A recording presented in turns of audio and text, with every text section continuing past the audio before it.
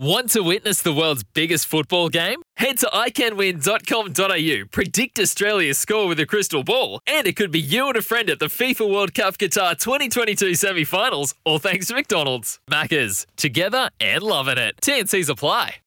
Justin Longmuir joins us, Fremantle coach, for a McCafe coffee catch-up. The My Maccas Rewards has arrived. Order via the My Maccas app. Justin, great to have you on the program. You've got one of the best ruckmen in the comp. He's out due to concussion, obviously, Sean Darcy. But welcome to you. What are your thoughts on the ruck debate? G'day, Dwayne. I haven't heard Max's comments out of his mouth. I just heard your intro there, and I think we need to just not overreact.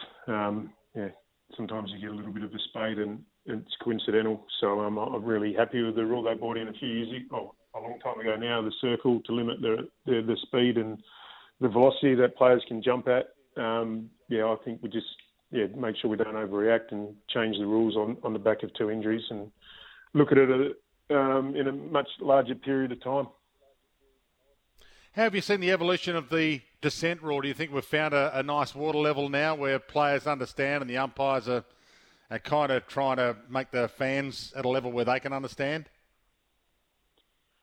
Yeah, I think we have. I think there's a bit of a storm in the teacup last week. The players adjust really quickly to things like this, and I don't think anyone wants to see all emotion go out of the game. And I think last week there wasn't too many 50-metre penalties handed out. I thought the umpires handled it with common sense, like Brad said they would. And I don't think we saw much dissent from the players. They just got on with their business and got back to playing footy. So I think we struck a really good balance, and it was handled really, really well.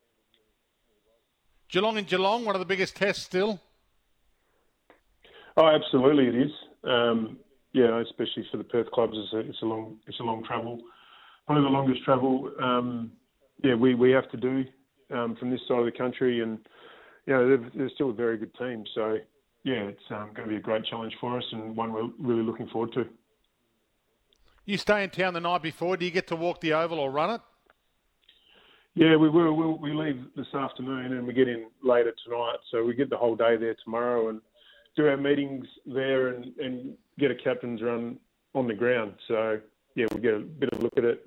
There's a lot of players that haven't played there before for us. And it'll be good to get there and have a look at the surrounds and, feel like it's an ideal prep for Saturday.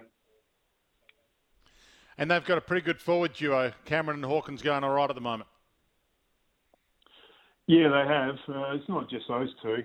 They just work a really good system where they create space for each other. All six of their forwards are dangerous all the time, so you can't drop off and support the deeper forwards.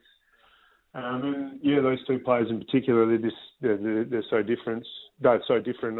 Hawk obviously is a really powerful player who mainly operates in the 450, and Cameron can get up and down the ground and run with the best of them. So we'll put plenty of time into those two, but we need to put plenty of time into the system and the delivery and their work in totality for the centre is as good as any team in the comp. So it's going to be a really important part of the game we need to get right. So you and your girls scouted them last year and you've scouted them on their early form this year. Are they moving the ball differently or not?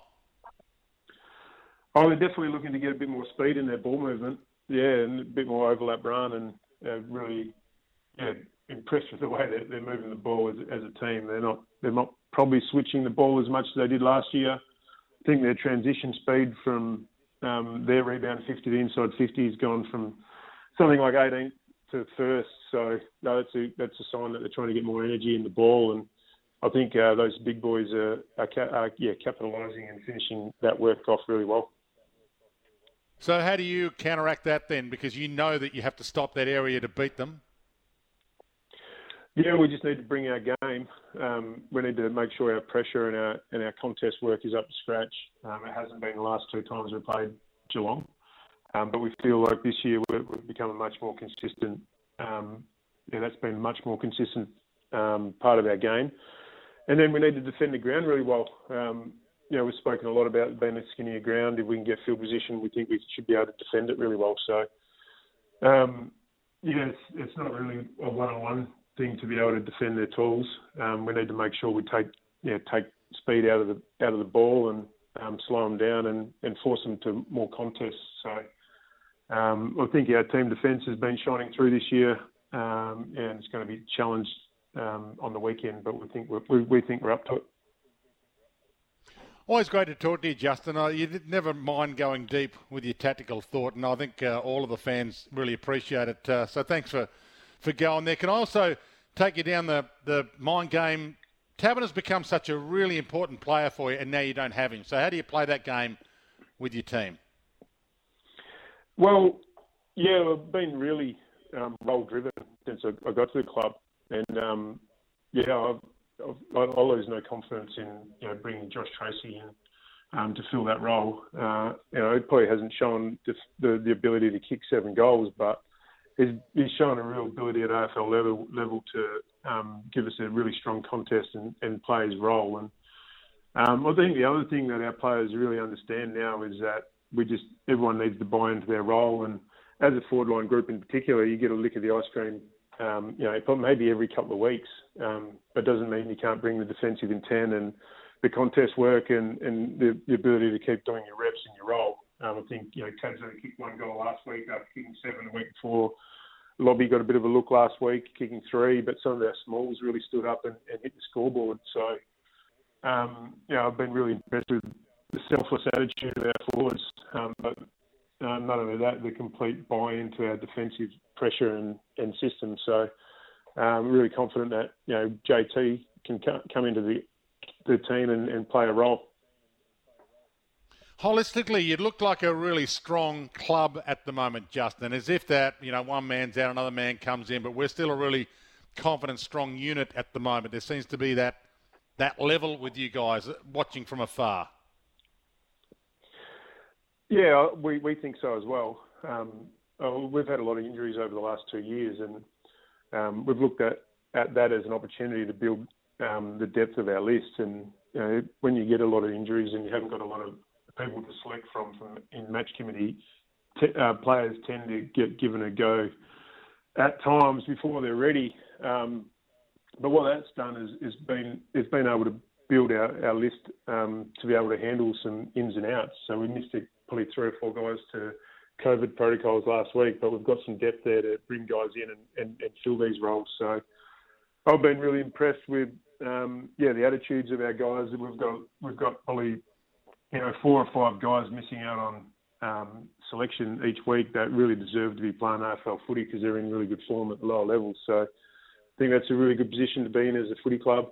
It's keeping the guys in the team really hungry and consistent, and they've always got guys nipping at their toes.